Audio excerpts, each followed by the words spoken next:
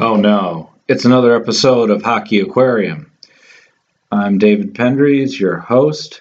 We'll be talking some NWHL and then women's hockey in Connecticut and the Boston area. Let's get right into it. Now, trying to change things up a little bit, see week to week if I can make it more interesting. Going to try to keep it shorter this time. First of all, a new addition as we try to make this podcast even better is I'm going to add a little bumpers. So without further ado, the NWHL.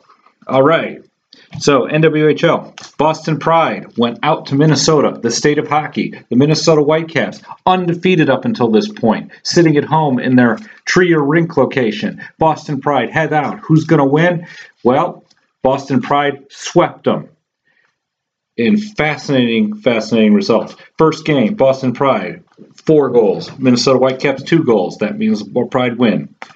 Gigi Marvin, 2 goals on her own. Mallory Soliotis, the Yale product, first NWHL goal. Comes at a great time. And Jillian Dempsey's 6th of the year helped propel Boston over Minnesota. Katie Burt had 26 saves. She's continuing to have a fantastic season.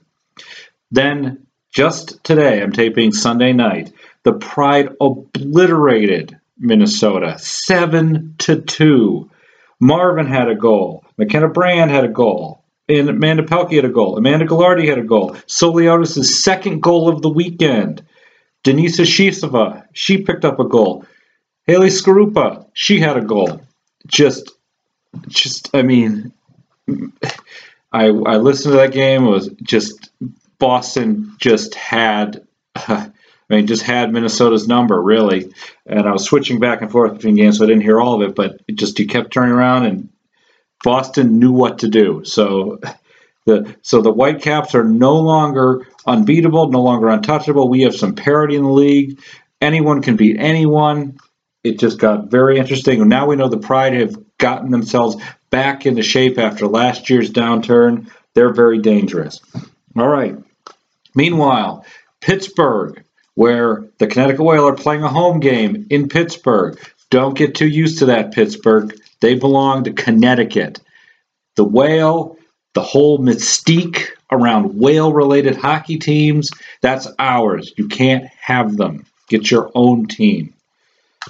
Now, that little rant aside, Riveters were playing the Whale for the 3rd straight week. We knew this could be a very even game. The 2 teams have had some very close contests, the last 2, and they split. So I was expecting another close game this time. That was not the case. Miri Räisänen shut out the Riveters on her birthday, picking up the win. She made, I believe, 31 saves, if I wrote this down right. The Whale only put up 18 shots, but scored 4 goals on Katie Fitzgerald. Nina Rogers, her first NWHL goal, came at a good time, turned out to be the game winner. Katerina Murzova, 5th goal of the season. She's on fire. Shannon Doyle got a breakaway. She got a turnover, got a breakaway, scored. Just, great defender and just picks up these goals. You don't ever see them coming. And Joanna Baraboo had the empty netter to just add the dagger at the very end, though they were already down 3-0. But they had had a power play, I believe. So the Whale what an impressive showing. And they did largely stay out of the box. They were there, but, it wasn't like, it didn't seem as lopsided as usual. Just a great win for the Whale. But looking at it from the other side, the Riveters did not have Kelsey Kolzer, did not have Kelly Nash, did not have Amanda Kessel. And obviously not having those players is a big deal.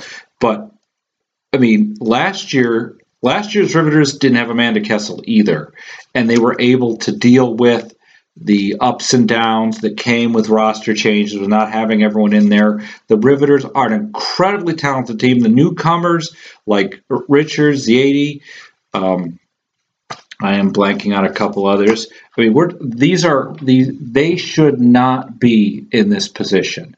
And whoever wins this game was one thing. The Riveters should not have been so, you know, so defeated. I mean, that's not how the Riveters are, and certainly not with Katie Fitzgerald back there. So, but putting the question marks over Fitzgerald aside, I think this is I mean, let's back it all up.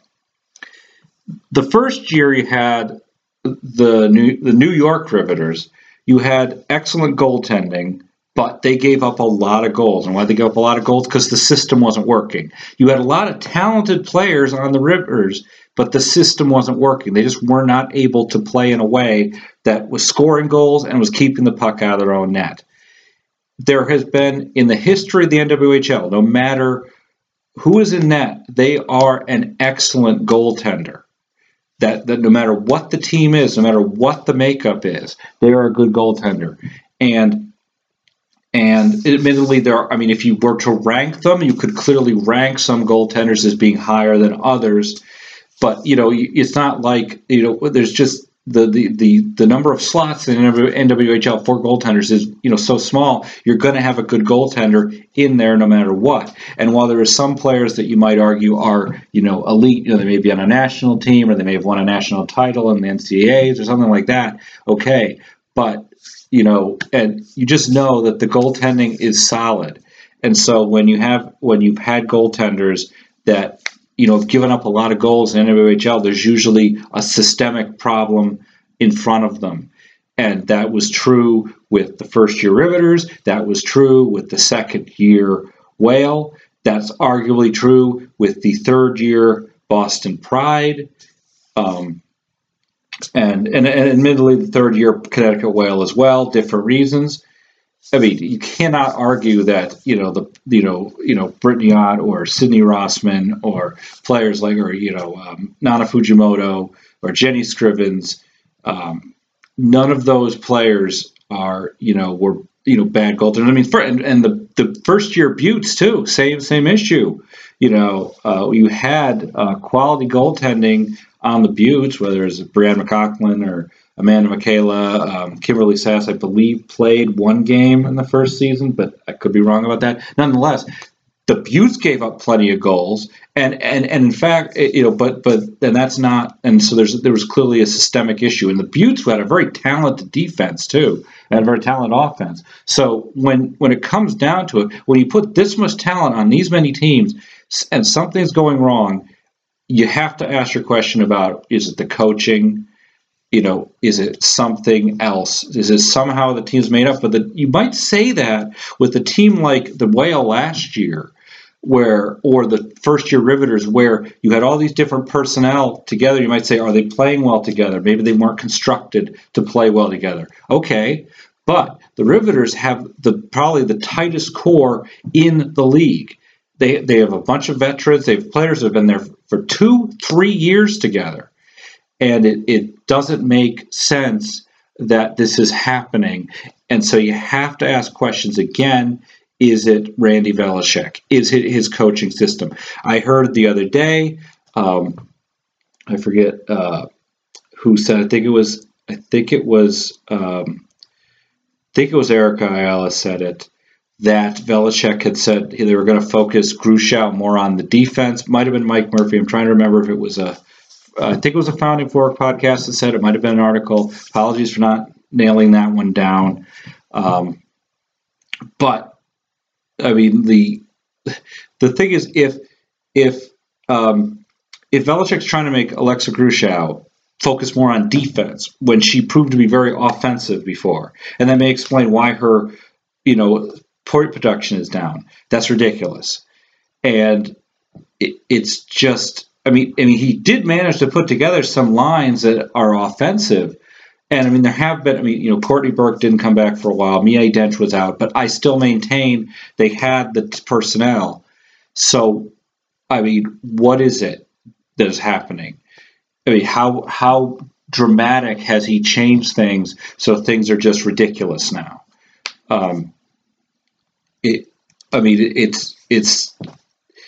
It just makes no sense. that the first year when Chad Wiseman came in and he was struggling to adapt to the game, he was also dealing with the fact that he had all new personnel to deal with, different personalities, different styles of play. And then he had 3 years to construct the team he wanted and to put the system he wanted in place and sort of make it all work together. And even so, even though his team won the Isabel Cup, talking to some of the fans in the crowd at times, there were still issues with even how Wiseman was deploying his players. Like, there were clear flaws that were coming into play. But still, you could argue he had successfully learned how he was going to deploy his players. And he also built the franchise up to do that. Now, Belichick comes in very late in the process, dealing with a team that Wiseman constructed and continued to work on over the offseason. He had moved on. And Belichick has very little experience, less so than even Wiseman has.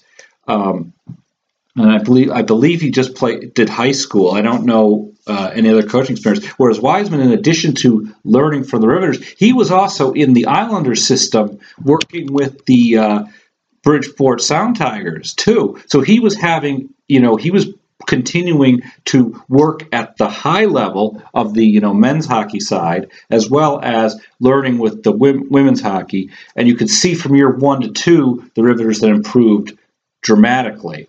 So can Belichick improve dramatically 1 year to 2 years? Maybe, but he's clearly not doing well now. And he's driving. And the other thing about the NWHL is you do not have your players indefinitely. Mia Dench already said she's leaving after this year. Madison Packer's already retired. She's back, but how many more years will that go? I mean, certainly other players, all it takes is a career change and you suddenly don't have, you suddenly won't have a player. So what he is, it's always borrowed time. If you have an Isabel Cup champion team and you're going to waste this year because you can't put it together, that's not good. And the league should really be evaluating right now what they could be doing to shore this up. Getting in a coach that knows what they're doing. I mean, just because it's just, you can see the Pride have turned things around. They have a coach that knows how to teach and coach women's hockey, who's experienced. The Buttes have coaches that have built up the ability to do this and have proven they know how to coach. The Whitecaps, they have experienced coach as well. And Equali has been learning quickly. Clearly, he's been able to adapt. The Whale struggled last year, though it's not like Equali didn't know what needed to happen. The Whale was in the box a lot, and they had some personnel issues. But I think he fundamentally knew this is what has to happen to advance the team. This is the personnel I have. This is what we have to do. This is the defense we have to play. And so, I think he certainly understands what's going on. So it's clearly, it's clearly strong. Now, admittedly, I know that first year we were saying the same thing about Chad Wiseman. Does he understand what he's doing? This team is not going well. But I think in that case, the personnel issues were larger. You could tell you had different types of players. And this is me talking. I am not an analytics expert. I am not a hockey expert that's going to be able to break down all these players and be like, oh, well, this person does this person does that. But you could just tell you had different players, stay-at-home defenders. You had players that were not that fast. You had, the skilled players like Belyakova. It was just sort of a mishmash. So you could understand why there was kind of this conflict until the players started meshing better, as happened in years 2, 3. So, yes, we did sort of say the same thing about Wiseman, but also that was also true that in that year you had the case where the Pride were just, they had the Olympic players and they were on fire. The Buttes were somewhat equal to the Riveters in performance with the different sort of setup. The Whale were much more dominant than they ever have been since, and then they fell off. So it was kind of that, but also the Riveters had the misfortune. They had to play the Pride in the playoffs. They got obliterated by the Pride in the playoffs. The Pride would be, just a lot tougher to beat then. So it was a little more dramatic then. So that's a long way of saying the Riveters coaching situation seems to be the issue at hand, and they really should be doing something. The league should be doing something, in fact, fast to correct this, or else the Riveters are going to, continue to be in the situation, and it's very, very rough to see. All right, moving on to college hockey. College hockey. All right. Anyway, lots of fascinating things happened in just New England in college hockey this weekend. Run through it really fast. First of all, Minnesota, yes, that Minnesota, came to Ingles Rink at Yale to take on Yale, obviously. Not the best lead in there, but anyway. So first game went about as well as you think it might go. Minnesota put up 7 on Yale, despite excellent goaltending, in my opinion, by Tara Hoffman and Kyra O'Brien. Hoffman gave up 17 goals on 22 shots. O'Brien gave up 22 on 24 shots. But to be clear about the goaltending, Yale's defense was scrambling throughout the game. The first period was mostly in Yale's end. They were struggling to stop, to get that puck out. And if you can't get the puck out of the zone and you're just going to get in the defensive end, you're going to get exhausted. And that's just what happened. Minnesota just ran Yale ragged. And so that was Hoffman got pulled, but she was doing very well. It's just that was an onslaught. Chase Dalton of Yale got her first collegiate goal, shorthanded, oddly enough, on Sydney Scobie. Just a note on Minnesota, Grace Zumwinkle got a hat trick as it missed the onslaught. Minnesota is, they are as advertised. They're a very, very, very impressive team. But the next day, Yale turned it around and they held Minnesota to 2 goals throughout nearly the entire game, scored one of their own, Tabara Botov, I hope I pronounced that right, had her first collegiate goal for Yale. Hoffman had 41 saves. She got to come back for the back-to-back.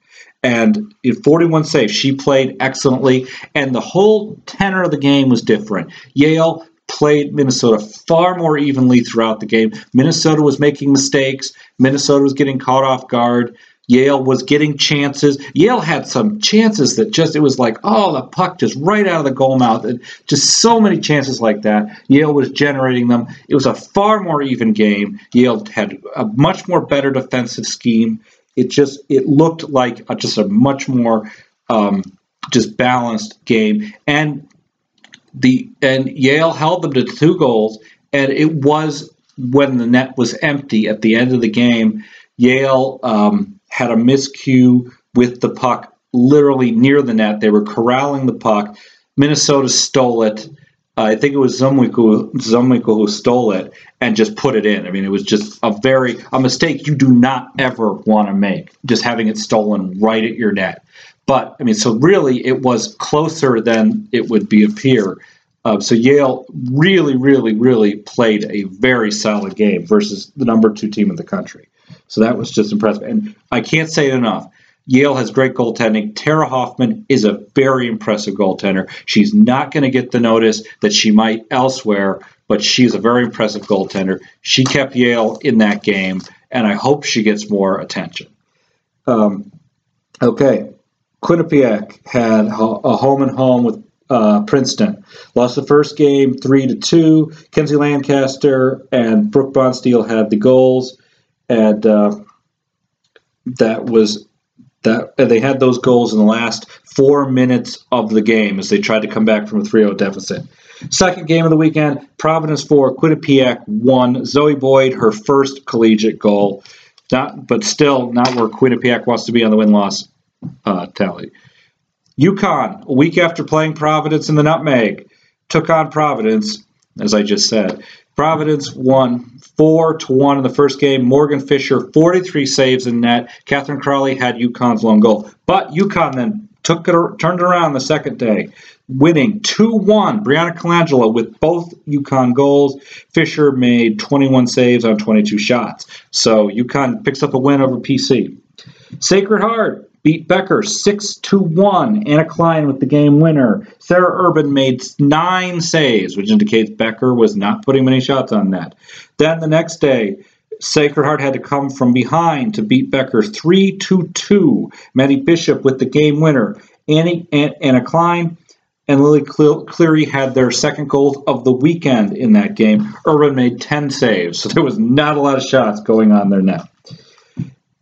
Going to Division 3, Amherst beat Trinity 5-1. Lily Karpman made 20 saves for the Bantams. Next day, though, Trinity turned around, won 3-1. Kaylin Flaherty with the game winner, her first goal in her Trinity career.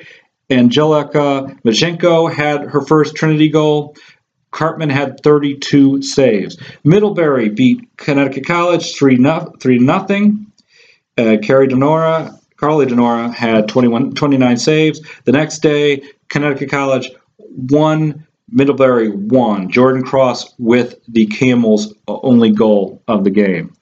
She just dropped like a boom goes the dynamite in here right now. All right, Wesleyan beat Williams 3-0. Allie Demrin with the game winner. Allegra Grant, 38 saves. Next day, though, Williams said, haha, no, we're winning 4-0. Sam Smith was in net, made 46 saves for Wesleyan.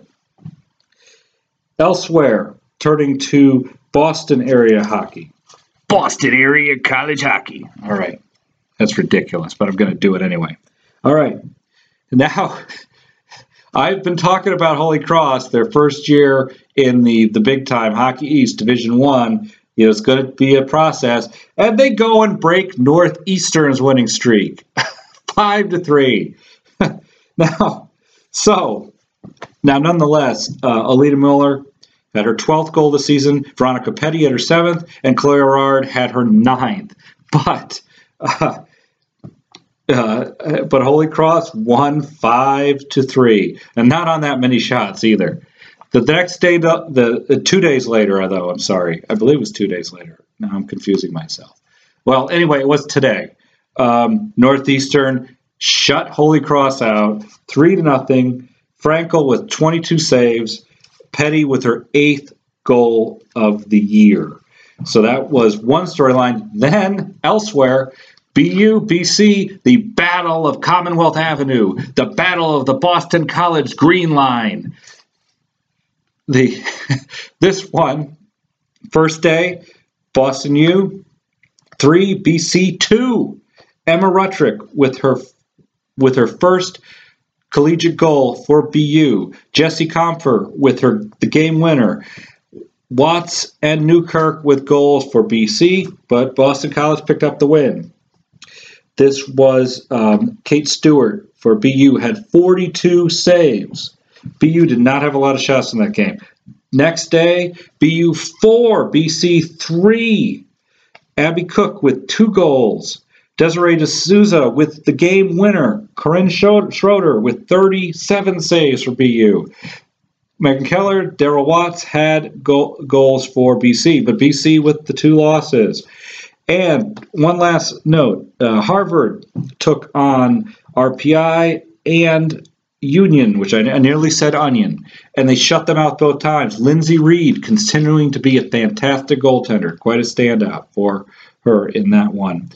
Kristen Delavere, hope I got the first name right. It's all scattered there. Had 2 goals on the weekend. Apologies if I got the name wrong on that one. Trying to speed it up this time. So, that is that for this week. Some days I'll have more features, going to throw some other stuff in there. It's just been a whirlwind of a hockey week. It's exciting. Hopefully, if you are an NWHL fan, you can get out to the college games because they are amazing. And if you're a college fan, you can get out to the NWHL games if they're nearby. Or, if you're near Worcester, go out to the Blades games when they're around. it's just fascinating to see all these teams in action. It's great opportunities, and you never know who you might be watching may end up in the pros or even on the Olympic team. Kelly Panic of the Olympic team was for playing for Minnesota, and she is as advertised. She's an amazing player, and so I can ramble all I want. Try to wrap it up right now. And as always, what's your favorite shark?